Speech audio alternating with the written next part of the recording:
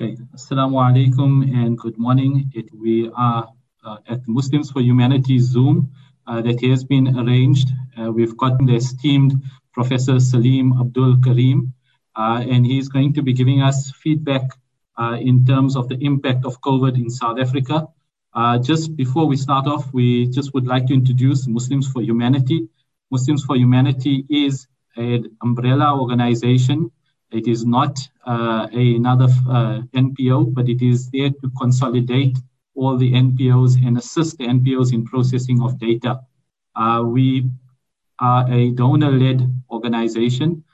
Primary objective in terms of ensuring that post-COVID, the world is, or the donations and the work that NPOs do are stretched. Just a little bit of an introduction to Muslims for Humanity, or further introduction to Muslims for Humanity. Okay, we do have Maulana Venka on, so I will be asking Maulana to first do an opening dua, and then we'll go over into an introduction for Muslims for Humanity. Maulana Venka, if we could open up with a dua, please. Bismillahir Rahmanir Rahim. Alhamdulillahi alladhi hadana li hadha wa ma kunna linahtadiya lawla an hadana Allah. اللهم صل على سيدنا ومولانا محمد وعلى آل سيدنا محمد وبارك وسلم. Oh, the most merciful Allah, the most compassionate Allah, the most forgiving Allah, during this time of crisis, ease in the plight of the world, all those who are suffering, all those who have contracted the virus, and all those who are suffering with various different sicknesses. Almighty Allah, you grant them complete cure. You grant them complete cure. Those who are suffering from poverty, you make it easy for them. We ease in the plight of the humankind and use us to serve humanity. Allahumma Rabbana taqabbal minna innaka anta as-sami'ul alim wa tub alayna innaka anta at-tawwabur rahim. Allahumma anta as-salam wa minka as-salam tabarakta ya zal jalali wal ikram. Sami'na wa ata'na ghufranaka rabbana wa ilayka al-masir bi rahmatika ya arhamar rahim. Shukran Maulana, and thank you for the dua.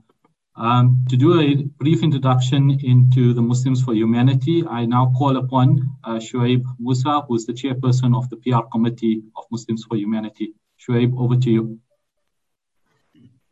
Assalamu alaikum and good morning to all our listeners and viewers. Thank you first and foremost for taking the time out of your busy schedules to join us today. Dear listeners, so Muslims for Humanity was conceived during the COVID-19 lockdown in South Africa by concerned donors primarily based at this stage out of Durban, understanding the impact that this whole COVID disaster would have on our economy, on our civil society, on NGOs, and most particularly on those that are most vulnerable. As a result of the engagement of like-minded stakeholders, businessmen, professionals, donors, and other humanitarians, have come together to support our various NGOs to continue their good work more effectively during the challenging times that lie ahead. It is important to note that Muslims for Humanity is not another NGO, but an association led by the donor community to support all NGOs through advocacy, advisory, and technology solutions in helping every little bit go a long way. Now, we are aware that as the impact of COVID has a more and more devastating impact on the economy, that the amount of donor funding available and the donor resources available are going to become more scarce as we go forward. And the intention really is to in other words, create more bang for our buck. So our intention is to holistically attempt to support all the various NGOs that play within the public service sector and civil society in South Africa, with an intention that by coordinating and by bringing together our various resources, we can achieve a lot more. Muslims for Humanity does not seek to replace the work that is being done by any of the other organizations, nor do we seek to usurp any of the good work that they do. And it is with this intention, inshallah, that we hope that by coordinating and bringing together all the various NGOs and civil society organizations, that we can achieve a lot more with the very scarce and very little resources that we have. And we hope over the course of the next few months, over the course of the next few years, that we will be able to foster unity within the greater civil society sector of South Africa. Apart from that, we look forward to your support. We thank you all also for taking the time to join us today once again. And without further ado, I'll hand back to our program director, Mr. Mohammed Kaka, who will introduce our guest speaker today. Thank you, Mohammed. Thank you very much for that introduction to Muslims for Humanity. The star of our show today is obviously Professor Salim Abdool Karim. If you haven't heard of Professor Karim, then you haven't heard of COVID-19, and you've probably been not around for the last 3 months. Professor's CV extends over 100 pages, and our webinar will be taken up just going into that. So I'm going to briefly touch on some of the information that is available on Professor Karim. Professor is a clinical infectious disease epidemiologist who is widely recognized for his scientific contributions in HIV prevention and treatment. He is the director of the Center for the AIDS Program of Research in South Africa, CAPRISA, the logo that you see behind Professor. He's the professor of global health at Columbia University in New York. He serves as a pro-vice chancellor of research at the University of KwaZulu-Natal, South Africa. He is an adjunct professor in immunology and infectious disease at Harvard University, medicine at Cornell University, and an associate member at the Reagan Institute of Massachusetts General Hospital and Harvard University. He previously served as the president of the South African Medical Research Council. He is the chair of the South African Ministerial Advisory Committee on COVID-19 and a member of the Lancet Commission on COVID-19. He is the chair of the UN AIDS Scientific Expert Panel and the World Health Organization's Strategic and Technical Advisory Committee for HIV. He is a member of the World Health Organization TB/HIV Task Force. He is ranked among the world's most highly cited scientists by the Web of Science. He serves on the boards of several journals, including the New England Journal of Medicine, Lancet Global Health, Lancet HIV, and MBIO. He is also a member of the Scientific Advisory Board for Global Health at the Bill and Melinda Gates Foundation. His awards includes the African Union's Kwame Mkaru Award, Africa's most prestigious scientific award, the Kuwait Al Sumait Award, and the Canada Gardner Global Health Award. He is a member of the U.S. National Academy of Medicine, the American Academy of Microbiology, and Association of American Physicians. He is a Fellow of Royal Society. Professor, I hope I haven't left out anything, and I do apologize if I mispronounced any of the awards, but over to you. Thank you very much, Professor. Professor yes, Karim, it's a great pleasure and indeed an honor to be with you here today. When we think about it, today is, I think, the 100th day since we initiated the lockdown in South Africa. Unfortunately, it's not a day to celebrate, but a day to reflect on what this epidemic has done to us as a society, has done to us as a people, and the way in which it has changed our world. What I hope to do in the next 25 minutes or so is I hope to give you a perspective of the way the coronavirus epidemic has impacted South Africa. And I will share with you some of the latest information and evidence that we have available on this epidemic. So let's start at the beginning. How did it all begin? Well, the warning signs were there. In 2002, a coronavirus from a Chinese bat went into a civet. A civet looks a bit like a cat, but it's not a cat. It's actually a different mammal. And from the civet, infected humans. It caused an outbreak in China and in Hong Kong. And because it caused an acute respiratory illness, it was given the name SARS. Don't confuse it with the revenue service, the tax collection. This is a severe acute respiratory syndrome. Patients were dying of this disease. Roughly about 15% of those who acquired SARS coronavirus died. One important characteristic emerged, that this virus actually wasn't very good at spreading. And so it never spread beyond China. In fact, in South Africa, we've sort of barely heard about it. But that wasn't the end. That first sign was followed by a second sign, this time in the Middle East, principally in Saudi Arabia and the neighboring countries, where again, a coronavirus from a bat went into camels. From camels, it acquired the ability to infect humans, and it caused a new coronavirus epidemic called MERS. MERS stands for Middle East Respiratory Syndrome. MERS had the same problem that the original SARS had. It couldn't really spread, but it was a killer. 40% or so of those who got infected with MERS died. The epidemic was contained in the Middle East, and it slowly petered out. And that was back in 2012. Now, some 8 years later, another coronavirus from the bats. Remember, bats have millions of coronaviruses. This time, the bats that were being sold in the Wuhan market are thought to have a coronavirus that jumped into pangolins. Pangolins are actually animals that are from Africa. They're widely available in South Africa, for example. They're the easiest animals to catch because if you chase them, they roll themselves up in a ball and you can simply just pick them up. So they are poached very often. And in China, they are regarded as medicinal. So it's thought that a coronavirus from a bat infected the pangolins. When it infected the pangolins, it then developed the ability to infect humans. And that's how it's thought that the original epidemic occurred.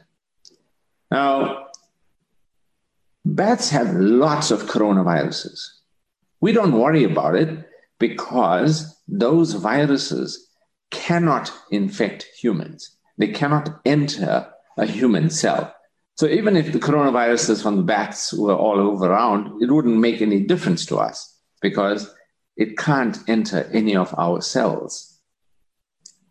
We know that this particular coronavirus, this one which is similar to the original SARS, and so it's called SARS coronavirus 2, this particular coronavirus is 99% similar to a coronavirus from bats in China. But it's missing one key part. How can it infect human cells? Well, from the pangolins, a coronavirus was isolated that could infect humans. So that's why it's thought to have come from the pangolins. This particular coronavirus that was present in the pangolins had something that was critical. Its spike protein was able to attach to a receptor on human cells. That receptor we call the ACE2 receptor. Its full name is the angiotensin converting enzyme 2 receptor. Now remember that the coronavirus is called coronavirus because it looks like a crown. It's got all these spikes off it. Those spikes from the virus in the pangolin, those spikes could now attach to the ACE2 receptor, which meant it could now enter human cells. ACE2 receptors are widespread in humans. We have ACE2 receptors in the cells in our nose. We have ACE2 receptors at the back of our throat. We have ACE2 receptors in our lungs, in our liver, in our kidneys. We have ACE2 receptors everywhere. The ability to attach to an ACE2 receptor and to be able to enter human cells is critical. And that's what makes this virus so deadly. It is able to attach to the ACE2 receptor with high affinity, which means it can spread. And it can spread from human to human. It doesn't need the pangolins. It doesn't need the bats anymore. It becomes a virus that can spread by itself. I've shown you two pictures on the right-hand side of the Wuhan seafood market, where live animals are routinely sold, including the two pangolins that you see at the Wuhan seafood market. Now, there's some debate about whether there's one coronavirus or there's two coronaviruses that are currently spreading. Let me just say that it's an academic exercise because the two coronaviruses are very similar. They only differ by two minor nucleotides.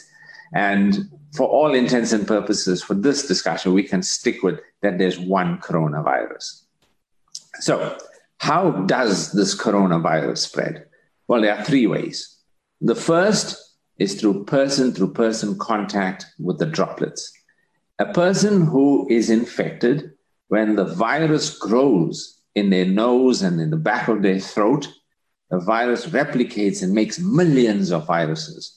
Those viruses are present in the little droplets. Those droplets come out of our mouths just when we speak, when we sing, when we talk, when we are sneezing, when we are coughing. And if those droplets get onto another person, the virus is able to spread. Let me show you at the bottom. This is from a South Korean telephone call center. The way that call center is organized is there are 13 workstations on each table. When one person on that table became infected, it led to 9 people all acquiring the virus from that one person, just because they spent a lot of time together and that they were in close proximity to each other. Because they intermingle and they share their tea rooms and they interact with each other so much in this call center in South Korea, on the third picture here, you can see how almost every table has somebody now who has the virus. In total, 79 out of 137 employees became positive. Being close to somebody, within a small distance, they talk about within 1 meter, within 1.5 meters, you are at very high risk if you are close to that person for any length of time.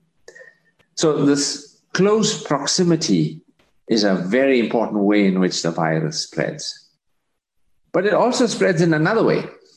And that is that even if you are not close by, it is able to contaminate the surface. It is able, when a person breathes and speaks, that person will breathe out these little droplets. And these little droplets will fall onto surfaces. And then when you put your hands there, then it will then contaminate your hands. And when you touch with your hands, you touch your face, your nose, your mouth, that's how the virus spreads.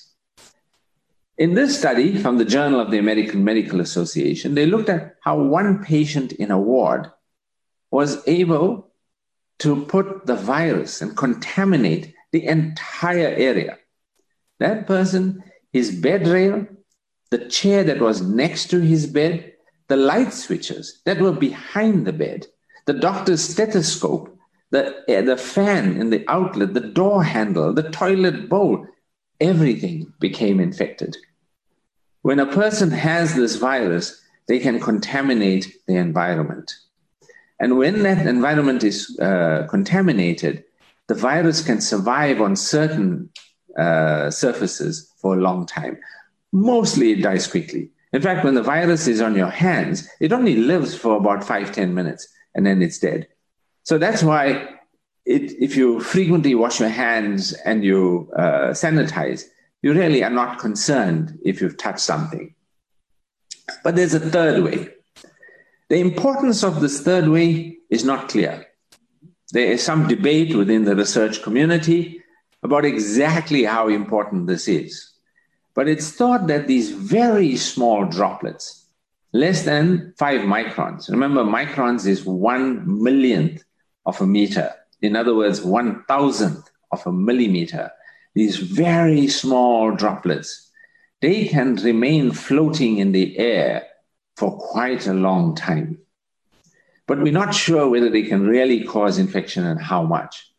But it is one instance, and this comes from China, where a person who had visited Wuhan and had come back to Beijing, went to a restaurant to have a meal. That person is here indicated as patient 0. Patient 0 is sitting here on table A. In this restaurant, after the dinner, a few days later, it was discovered that all of these people here across the 3 tables all became infected.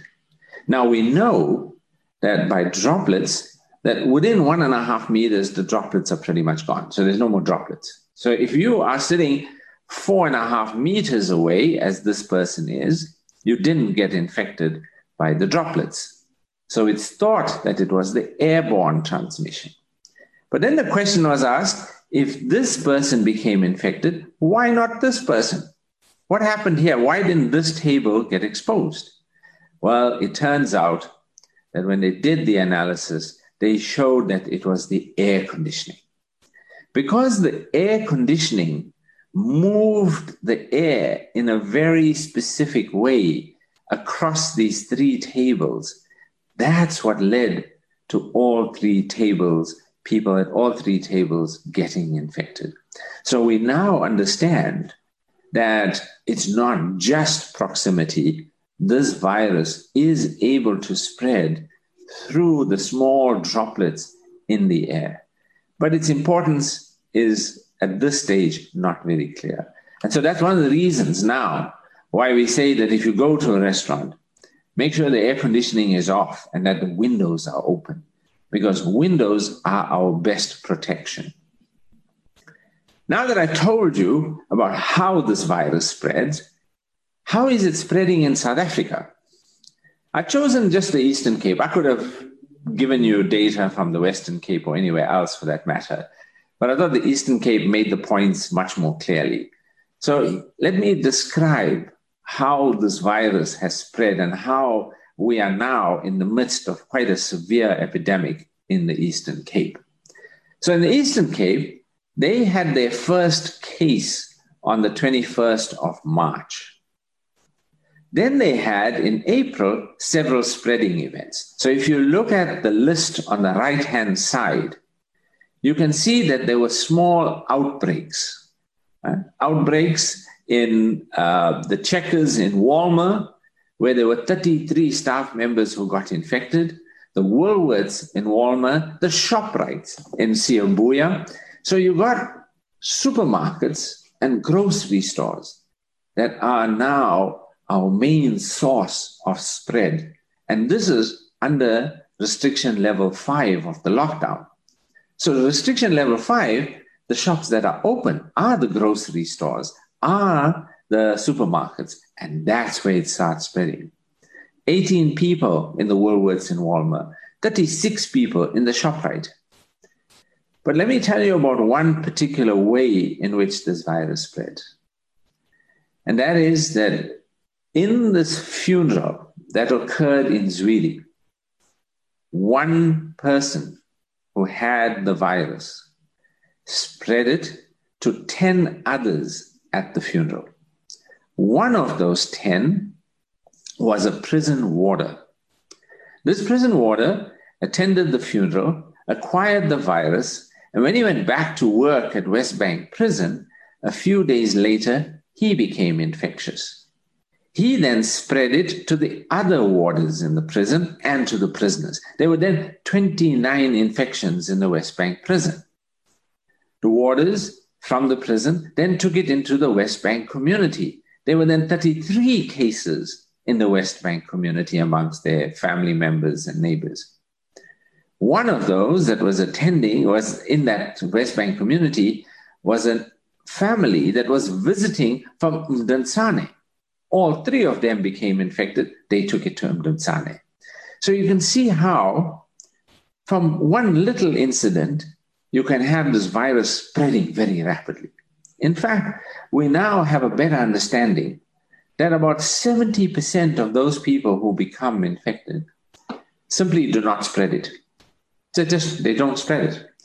They don't spread it to their family members. They don't spread it to neighbors. Most people just don't spread the virus, mainly because they're good about following the rules. The rules about masking, the rules about contact, about keeping distance. They're good about that, but they just don't spread the virus. It's a small number of people that spread the virus. But when they do, they can really spread it far and wide. So why is it so difficult to stop the spread of this coronavirus? Why is it that the whole world is battling to stop it? And it's really 5 reasons. The first is that even before a person knows they have this virus, they are already spreading it. For 3 to 4 days before the person becomes symptomatic, they are already spreading this virus. It's what we call pre-symptomatic infectiousness. Among those who get infected, there are those individuals, particularly younger people, who will just never get symptoms. They are what we call asymptomatic infectiousness. Even though they never get symptoms, they never get sick, they will continue to spread the virus. And why is spreading it such a challenge? And here I'm presenting you some data that came from a recent article in the New England Journal of Medicine. So if you look at this article, what it shows, that when this virus in the droplets falls on things like copper, on cardboard and paper, it really dies very quickly. Within a matter of hours, it's gone, it's dead. Not a problem. So when you get your newspaper, you don't really worry about it, because if there was any virus on it, it's dead. However, if you're looking at stainless steel, and when you're looking at plastic, the hard plastic, not the soft plastic on which you make paper bags and so on, but the hard plastic, the virus can survive for 3 to 4 days on those surfaces. When the Director General of the National Department of Health, phoned me late on a Friday and he says, "You've got to go to St. Augustine's Hospital. We've got an outbreak there. You need to go and have a look and tell me, what do you want me to do?" So I went there and I looked at the number of cases that had occurred. I walked through the ward where the patient was, and I said, "Oh my goodness. You have stainless steel everywhere here. No wonder it's so hard to stop the virus from spreading here." So we had to set up new procedures for them to ensure that the stainless steel is cleaned on a regular basis, and all the hard plastic surfaces as well. So it's really a challenge to slow this virus down. And before you know it, it has spread to hundreds of people. And so you get this rapid way in which it spreads, that unlike influenza, which spreads very slowly, this virus, before we know it, it's already spreading. And you get these super spreading events. In fact, the first patient 0 at St. Augustine's, when he arrived there one evening, he was identified as a potential coronavirus patient. He came just to get a swab. He wasn't coming to be admitted. And when he went to the outpatient department, to the emergency room, they swabbed him there, and he left. His virus and the doctor that attended to him spread it to an elderly woman who was in a bed on the other side through his stethoscope or through something. She then spread this virus. She spread it in the Burl Buchanan old age home. She spread it into several patients. She spread it to the staff. It went like wildfire. We now know that patient 0, who went to St. Augustine's to have that swab, is responsible for 14% of all infections in KwaZulu-Natal when the investigation was done in April. Just to give you some idea how important just one individual can be. And then even when you think you got it under control, like Singapore had it under control, South Korea had it under control. When when you are able as a country to control this virus, before you know it, it comes back.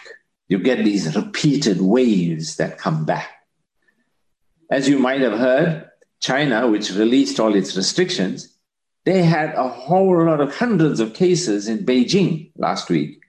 And they've now had to lock down Beijing because they have a new epidemic, a new wave that's going through China now. So what is this virus? Is it just like SARS? Is it a respiratory disease? Well, the answer to that is actually very complicated. And we're only beginning to scratch the surface about how much we understand about this virus. What do we know?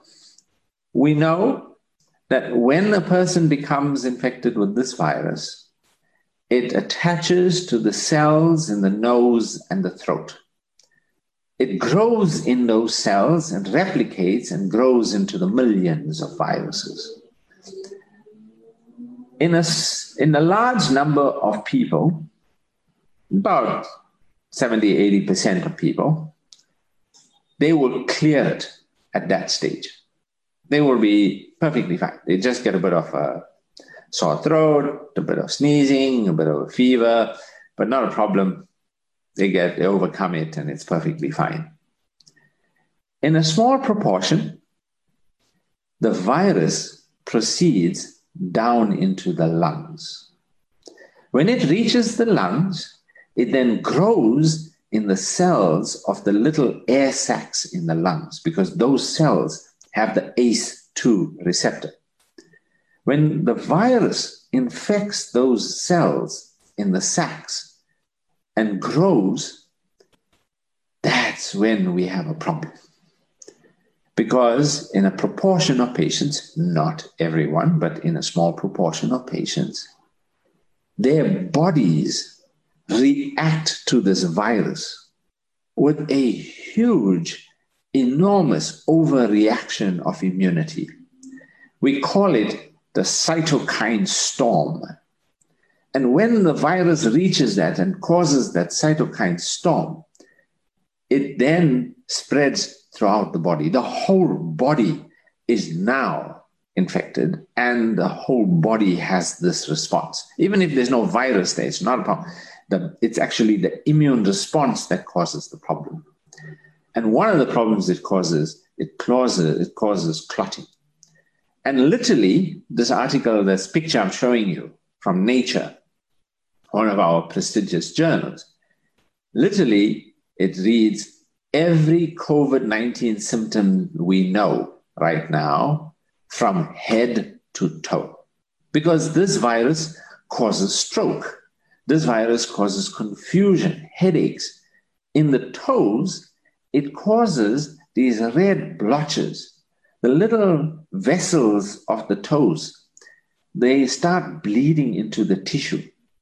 And you get these little reddish, they look a bit purplish actually as well. And we call that COVID toes. It's even got its own name. So quite literally, this is a disease from head to toe. I can tell you, I read nothing less than 2 dozen articles a day about this virus. And I can tell you, I know very little about this virus. We know so little about it. It's going to take us years before we fully understand it. To give you this idea as to how little we know, if you had asked me 2 weeks ago, does this virus cause diabetes? I would have laughed you off. What do you mean causing diabetes? No, it doesn't. Well, an article in the New England Journal of Medicine last week shows that the virus causes diabetes. It causes diabetes because the beta cells in the pancreas that produce insulin have the ACE2 receptor. And because they have the ACE2 receptor, the virus can infect them and it causes the cells to die. And so the cells you need to produce insulin start dying. It causes diabetes. That's what we are learning. So we learn something new every day. This virus has changed our world. Let me show you how it has changed our world. In the blue color are countries that have no restrictions. And I'm going to walk you through each month so you can see how it changes. In the yellow are countries that have a little bit of restrictions, mostly voluntary. And in the orange are countries that have substantial restrictions, right? Like lockdowns. So if you look at the 1st of March, we were merrily carrying along. But 2 countries had severe epidemics and were in lockdown, China and Italy. But you can see there were several other countries in the East also had restrictions on the 1st of March. 1st of April, our world has changed. Our world has changed. We now have most of Asia, including India, Russia, all of them under lockdowns. In fact, on the 1st of April, 86 countries had either national or subnational lockdowns, including South Africa. Look at the situation on the 1st of May. 1st of May, now you've got China releasing its restrictions. Africa now is largely under lockdown. Australia is under lockdown. New Zealand is under lockdown. What's the situation on the 1st of June? Well, China that released its restrictions is back to restrictions because of the cases in Beijing. South Africa and much of Southern Africa is releasing their lockdown. Australia is back to playing rugby, and so too New Zealand. So it is changing our world month by month. But we are learning that we can't really sustain lockdowns. The cost in terms of the economy, in terms of livelihood, the ability to earn income, especially among those who are self-employed, is just too harsh and too serious an impact. We can do lockdowns only for short periods. So we have to use our full toolbox, the social distancing, the hand hygiene, the cloth masks, all of those things we have to use in our efforts. And in South Africa, we have set our target. Our goal is to flatten the curve. We're not saying we're going to have no cases, no death. No. We always knew. I called it the difficult truth that this epidemic was going to happen. We just didn't want it to all happen at once early on when we were not ready. We wanted to be prepared. We wanted to build our field hospitals. We wanted to ensure that every hospital, you would go in there, they would triage you. We wanted to ensure we have PPE, we had the testing capability, all of that. We had to prepare. So now, when this epidemic is growing, we are much better prepared. So when we imposed that lockdown and we tried to flatten the curve, did we do so? Did it actually flatten? Well, look at the way in which the epidemics grew. And I chose the BRICS countries, and I chose the 2 worst epidemics, the US and the UK. And I chose the 2 best, let's not call it best, but the 2 least harmful, least bad epidemics. And that's Australia and South Korea. So if you look at South Africa, we gave this epidemic at this point, very early on, late March, early April, we gave it a big thump so that it didn't grow like the way the epidemics grew in the UK or in China or in any of these other countries. We flattened that curve. We gave it a knock. And then because we flattened it in that way, we didn't have the explosive epidemic we expected in April. It's only coming now in July. And that flattening of the curve is what we had set out to do. And we have done so successfully. And you can look at that in terms of cases or deaths, doesn't matter. So how do we know we flattened that curve? Well, we have steadily increased testing, as you can see on the left-hand side. But before the lockdown, before the 26th of March, the epidemic was doubling every 2 days. Every 2 days, the epidemic was twice as big as it was 2 days ago. Over the 5 weeks of the level 5 lockdown, we slowed the spread of the virus down to doubling only once every 15 days. So from doubling every 2 days to doubling every 15 days, that's the impact the first restrictions had. And we were successful in doing that because it was done early. As we ease the lockdown, when we move to level 4 restrictions, we can see the doubling is going up. And now that we've eased the restrictions into level 3, it is going to double much more frequently now. And you can see the cases are going up quite rapidly at this stage. So how rapidly? Well, the epidemic has grown fastest in the Western Cape, and you can see we've got a very substantial epidemic in the Western Cape. It is also growing quite fast, doubling currently about once every 11 days in the Eastern Cape. In fact, in the Western Cape, it's now slowing down, and we're seeing a bit of a plateau, but it's too early to tell. But look at Gauteng. It's now doubling every 9 days in Gauteng. We always knew that Joburg was going to be our problem. Gauteng has the largest population in South Africa and has the smallest space.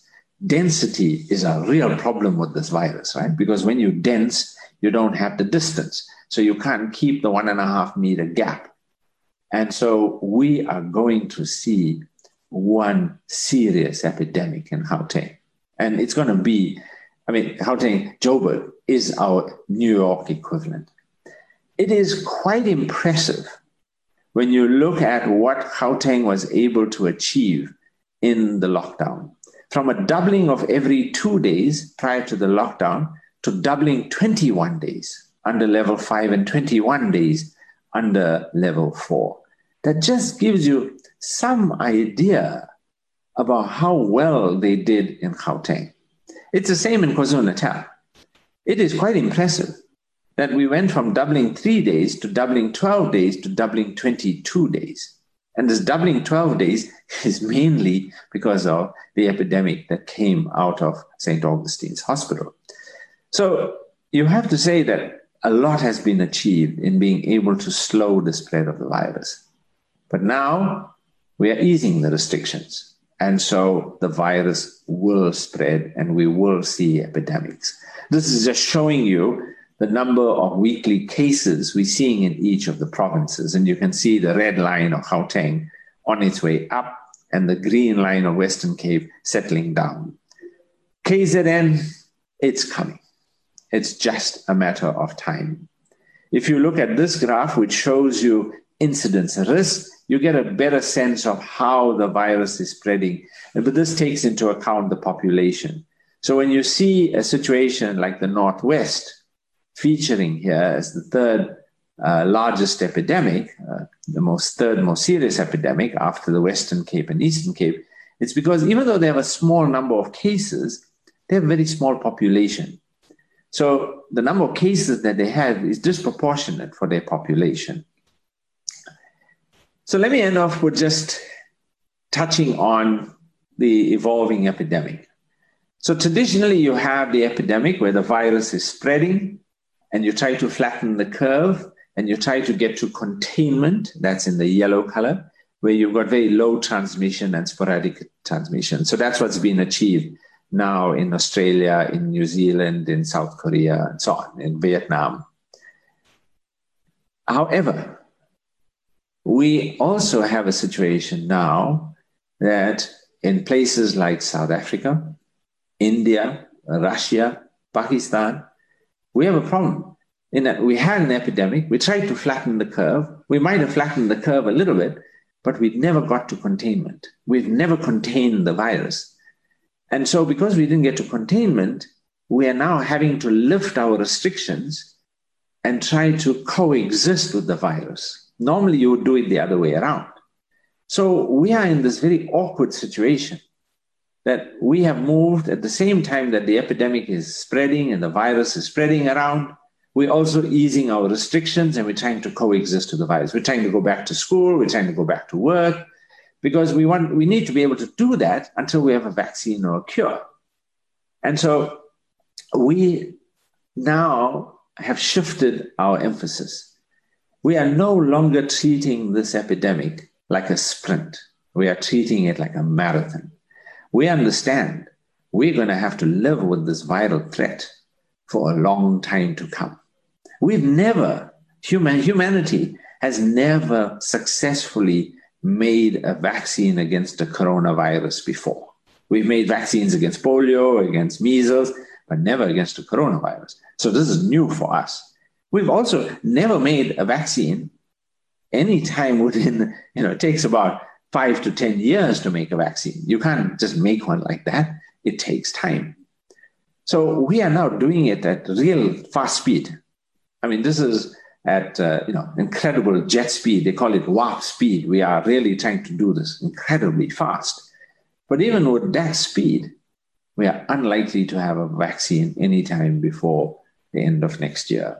So now we have to learn to coexist with this virus. We have to live with this threat. And we're going to do so by mitigating it with prevention. We're going to try and control the outbreaks like the ones I showed you in the Eastern Cape. And we're going to transition from anxiety to self-efficacy. In that, initially, we knew we couldn't get everybody to start social distancing, putting on masks and so on back in March. We had to institute the lockdown because we had to act at that time. We needed to do so urgently, and we did so. And it had its effect. But we can't sustain the lockdown. So we have to shift. And we have to shift to a point where each person now has to become motivated to act, to ensure that they follow the rules.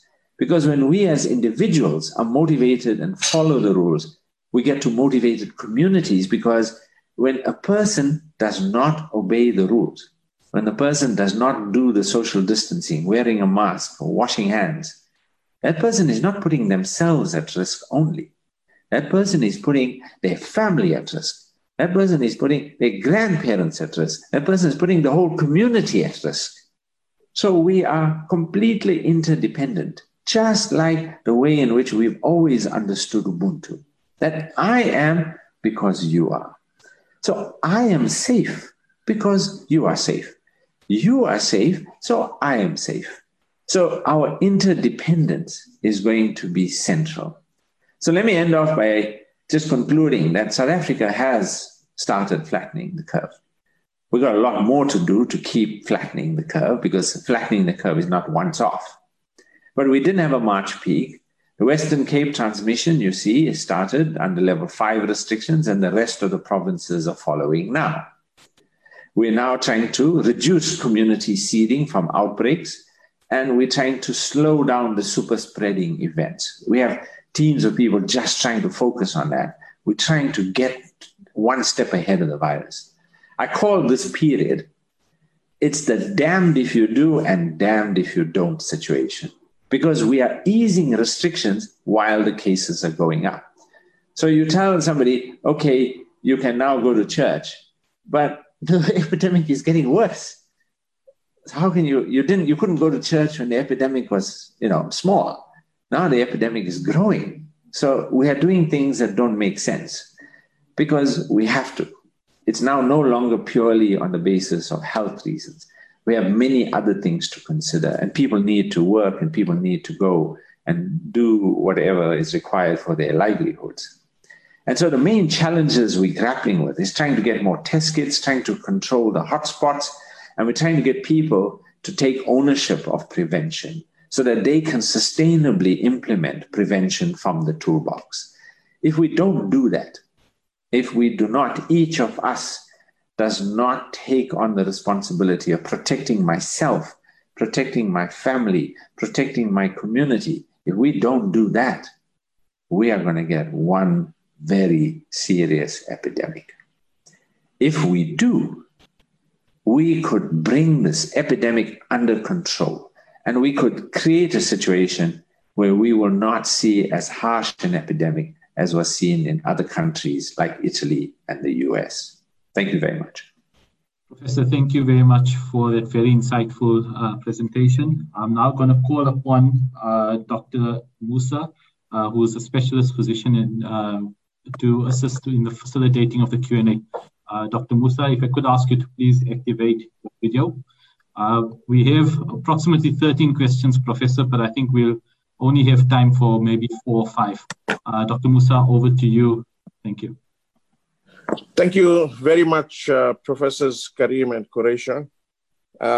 There's a hell of a lot of questions coming in, but we are restricted to time. But what I've done is I have tried to look at all the questions, and the most important question that's coming out from multiple sources parents and educators is, professors, what is your opinion right now with the opening of schools and the risk to educators and students coming in, seeing that there is a rising number of schools that have to close down? What is your advice to a parent, number one, and number two, to the educator? Sure. We have much more evidence today than we had back in March when we closed the schools. We know three things that are much clearer now. The first is children are at much lower risk of acquiring the virus, even when exposed, because they have fewer ACE2 receptors in their nose and their throat. So they're at lower risk, even if they're exposed. The second is that when children do get the virus, when they are exposed and they get this disease, they get it very mild. In fact, most of them will not even know they had it. We now have a clear understanding that this disease simply does not impact on children in the way it impacts, like other diseases impact, like influenza. So for children, it's basically a mild disease. There are some severe conditions, but they are very rare, like Kawasaki disease. They've only occurred in a handful of children, and even those children have recovered. So it's really a very mild disease in children. The third is that children are actually at higher risk when they go shopping to the Checkers and the Woolworths and the ShopRite than they are when they go to school. The risk in school is much lower. In fact, if you have children that are sitting at home and are not interacting with others, that's a real problem because children need that stimulation. If they sit at home, all they do is play computer games and they get computer brain, where they start thinking that the world is what's on the computer. And they begin to lose the ability to interact with humans. So it's really important that we get our children back to school, but we got to do so carefully. We need to do so in a way that we mitigate their risk. And it is eminently feasible to do so. Thank you so much for that. I think it's fair to observe that the schools in the Durban area where I'm living have been extremely proactive and very diligent in all the protective measures. Despite that, however, alarmingly, we are hearing of educators. So while we understand your answer regarding the students, and I think that's quite, you have explained it very well, the educators themselves who are at a higher age group, also having to go back home, how would you advise them? You know, as a practicing clinician, we are getting requests by teachers, to request that they be allowed to stay away in view of their comorbidities. How would you advise the educators? So based on what we know now from the data that we've seen from the Western Cape, where they've done a pretty good analysis, I think we can go on the basis that any adult below the age of 60, in fact, the analysis can even be 65, but let's for argument's sake say 60, that those below the age of 60 are at quite low risk. If they have comorbidities, and if they have a singular comorbidity, then they are at a slightly higher risk. But when they have two or more comorbidities, then they are at a high enough risk that they should stay at home. There is one exception to that, and I would say that that exception is important, and that is that people with uncontrolled diabetes and uncontrolled hypertension, even if they are younger than 60, until they get their diabetes and their hypertension under control, they shouldn't go to school if they are teachers. Why they should have uncontrolled diabetes and hypertension is not obviously to me, because you should aim to control your diabetes and your hypertension. But if it's uncontrolled, it's not a good idea to go to school. That's what we have found from the data we have. So I can summarize it. If you're a teacher, if you're above the age of 65, let's say 60, because just to make it simple. If you're above the age of 60 you should preferably stay at home because the risk is high if you acquire it. And if you have comorbidities, that's even more important. If you're below the age of 60, if you've got 2 or more comorbidities, it's preferable that you stay at home. Or go to work, as we are doing in our environment. You go to work, but you do non-exposure work. So that it's not that you have to stay at home, because when you go shopping and so on, you also place yourself at risk.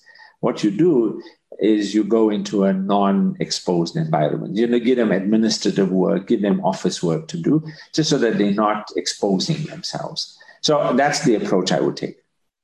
Thank you so much. Your answer has been extremely succinct, and it answers so many of our questions that were directed in that way.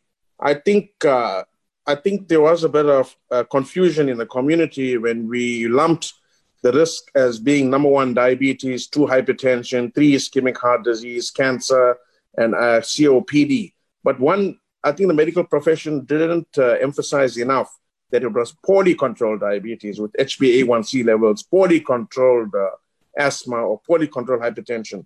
So much, thank you so much for answering that so clearly.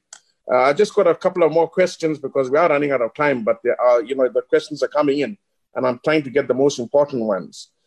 Professor, I'm a director at Midlands Medical Center in Pietermaritzburg, and we are quite amazed at the speed at which this infection is spreading. Our hospitals are filling up. We are treating at the moment more patients at home than not. So the reality is this, that patients are now being turned away because we have got no capacity. So what has happened in the community is that a lot of people are buying home oxygen units, either concentrators or ordinary cylinders, and there's a sudden shortage of these. What is your opinion? I have an opinion. I have a guideline myself, but I would like to hear what you think about people preparing themselves who are at high risk, who are treating themselves at home with a bit more certainty, with devices that will be giving them more knowledge about the state of illness they are in. So there are several questions that were also asked about high-flow nasal cannula and so on. Let me tell you, the evidence is quite clear. There are now several studies that show that high-flow nasal cannula, helmets, and various other approaches to providing a higher flow of oxygen to patients that have an oxygen saturation that is below 94%. Those have been shown to be very helpful. In fact, you can reduce the number of ventilated patients where you need mechanical ventilation if you use these technologies. In particular, helmets have been shown to be particularly good. So too the nasal cannulas, actually. Nasal cannulas, very good, because they're providing you with about 20 liters of oxygen every minute, which is pretty close to what a ventilator will do. Ventilators are doing about 30 liters per minute. I would take a very dim view of anybody who's planning on taking oxygen at home. That's really not a good idea. Oxygen is not a toy that you can just mess around with at home. If you are not a doctor, let me tell you, don't play around with this disease. You need professional care, and you need it provided by professionals. If you are feeling short of breath, go to hospital. Simple. I don't need to debate this with you. If you are short of breath, go to a hospital. If you're not sure, use a pulse oximeter. I'll show you what a pulse oximeter, that's what it looks like. Very simple thing. You just put your finger in there and it tells you what's your saturation. If your saturation is 95%, you get into a car, call an ambulance, and you go to hospital. Because this virus disease creeps you before you know it. Before you know it, you're short of breath and your sats are low. Once your sats are low, sats means your oxygen saturation, amount of oxygen in your blood. You need professional care because we need to monitor your sats. We need to monitor your tachycardia. We don't want you now to go and get cardiac problems because the moment your sats go down too low, you start, all your other problems start kicking in. And we need to make sure we keep your sats up. And as soon as we can do that, and we can do that now actually quite easy, without putting on ventilators and so on. Only a very small proportion of people need ventilators. In fact, we don't have any ventilators anyway.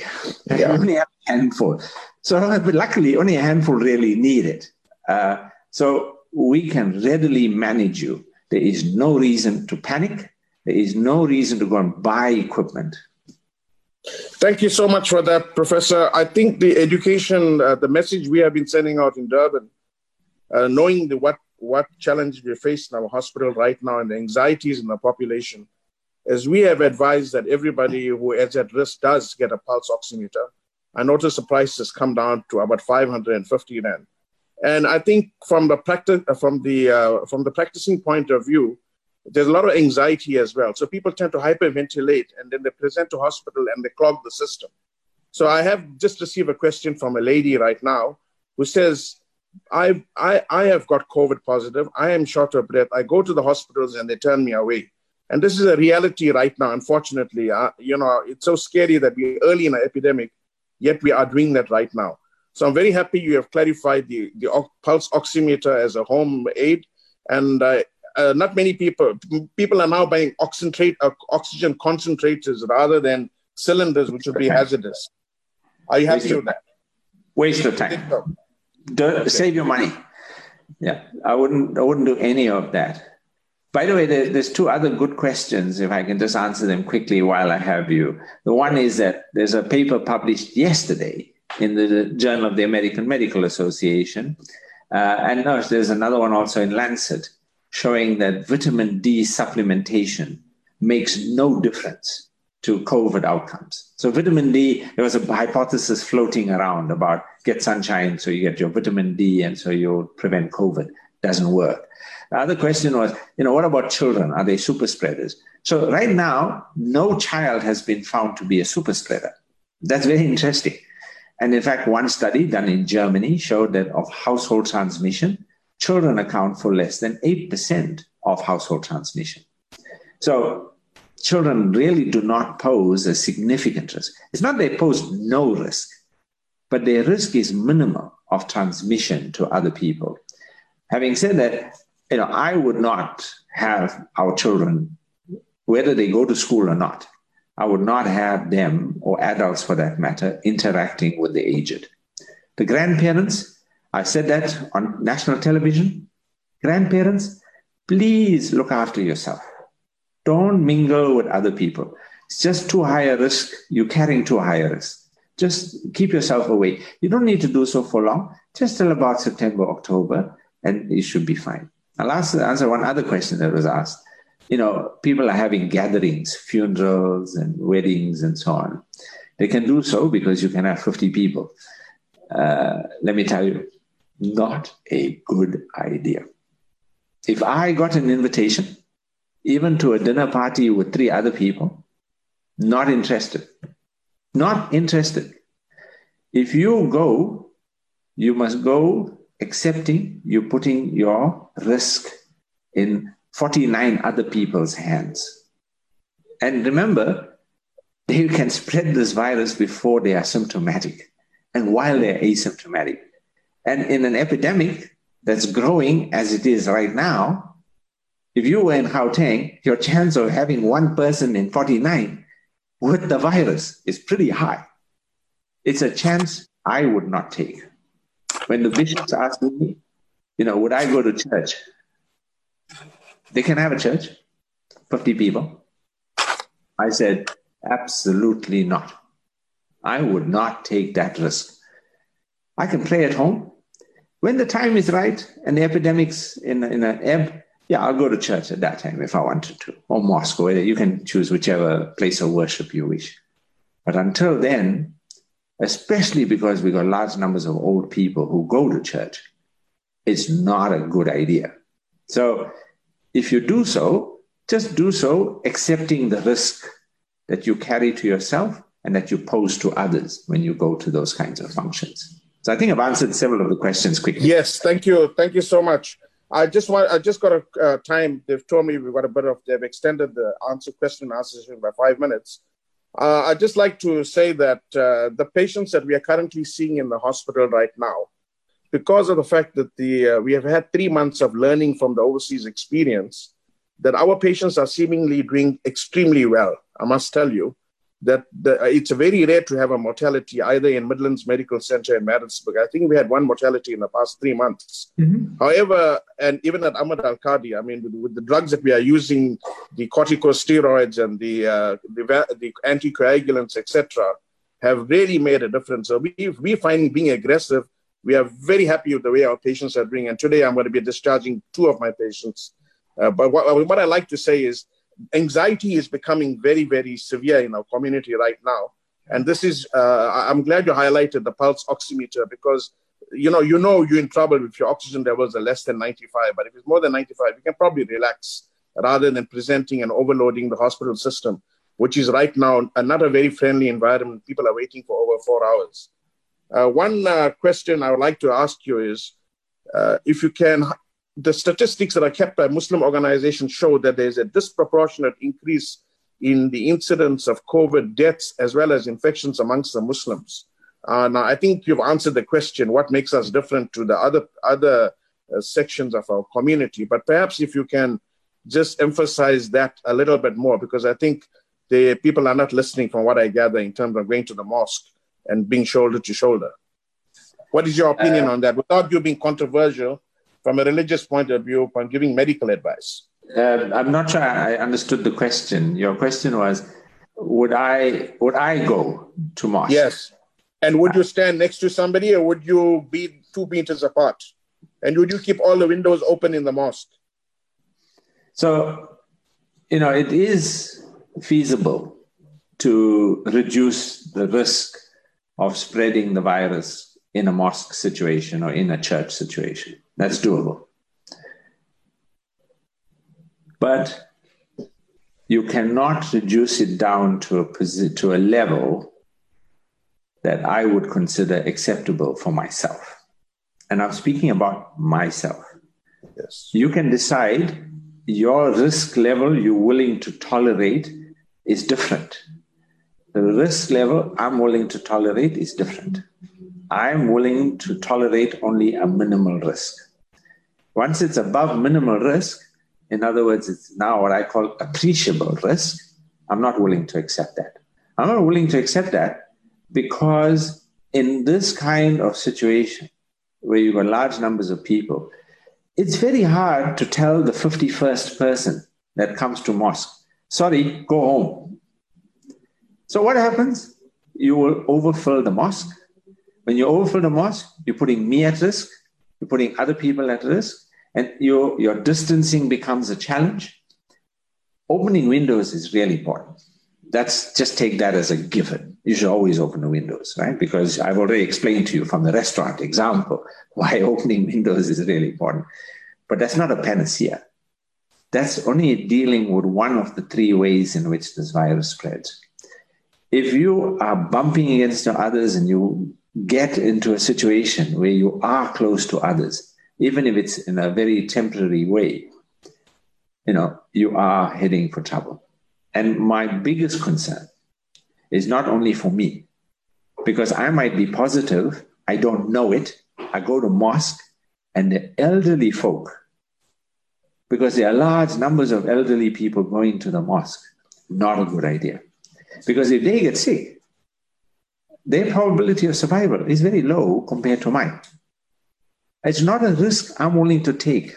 It's not a risk I'm willing to put them into. But again, I want to emphasize, this is just my viewpoint. I'm not stating it as a fact. You can have a different viewpoint. You are entitled to it. I'm just giving you my viewpoint. Until we are in a situation that the cases are at a very low level, I would rather read the namaz at home. Doctor, thank you very much for your time. And we do appreciate the fact that you have indulged us with a few minutes extra. I'm now call upon our co-chair, Mr. Zaid Faiki, to do a vote of thanks. Again, thank you to both Dr. Ashraf Musa and Professor Salim Abdool Karim. Zaid, over to you. Thank you, Mohammed Kaka, for facilitating today's session. Firstly, I'd like to thank our guest speaker, Professor Salim Abdool Karim, for making the time and enlightening us with the information that you presented to us. It's really puts us into a specific frame of mind in terms of the real risks that we face and the anxiety levels that we get exposed to through social media. I'd like to also thank Mr. Abdul Razak Musa in arranging Professor for making to attend this webinar. Much appreciated. Dr. Ashraf Musa for facilitating the Q&A session. There was a lot of questions. You did a good job in terms of consolidating the questions and getting the pertinent ones out there. I'd also like to thank Al Baraka Bank for hosting this webinar on their technology platform. Mohammed Kaka, thank you for that as well, facilitating that within the Al Baraka team. Our media partners for live streaming the event in parallel with this webinar. That includes Salam Media, Al Ansar, Radio Islam, CII, and ITV. Lastly, I would like to thank the participants on the webinar and together with the listeners on the various radio stations and live streaming platforms. Muslim for Humanity, once again, is a donor-led association that provides a platform of advocacy, advisory, and technical support to all stakeholders to best serve humanity out there. We trust that this webinar has been of value to you, your families, and the organizations you represent. We as Muslim for Humanity look forward in hosting another webinar for you with the objective of sharing and collaborating. We thank you very much for making the time during your weekend to be part of this webinar and this live streaming of the presentation by Professor Salim Abdool Karim. And we'd like to wish you a great weekend. Goodbye and assalamu alaikum wa rahmatullahi wa barakatuh.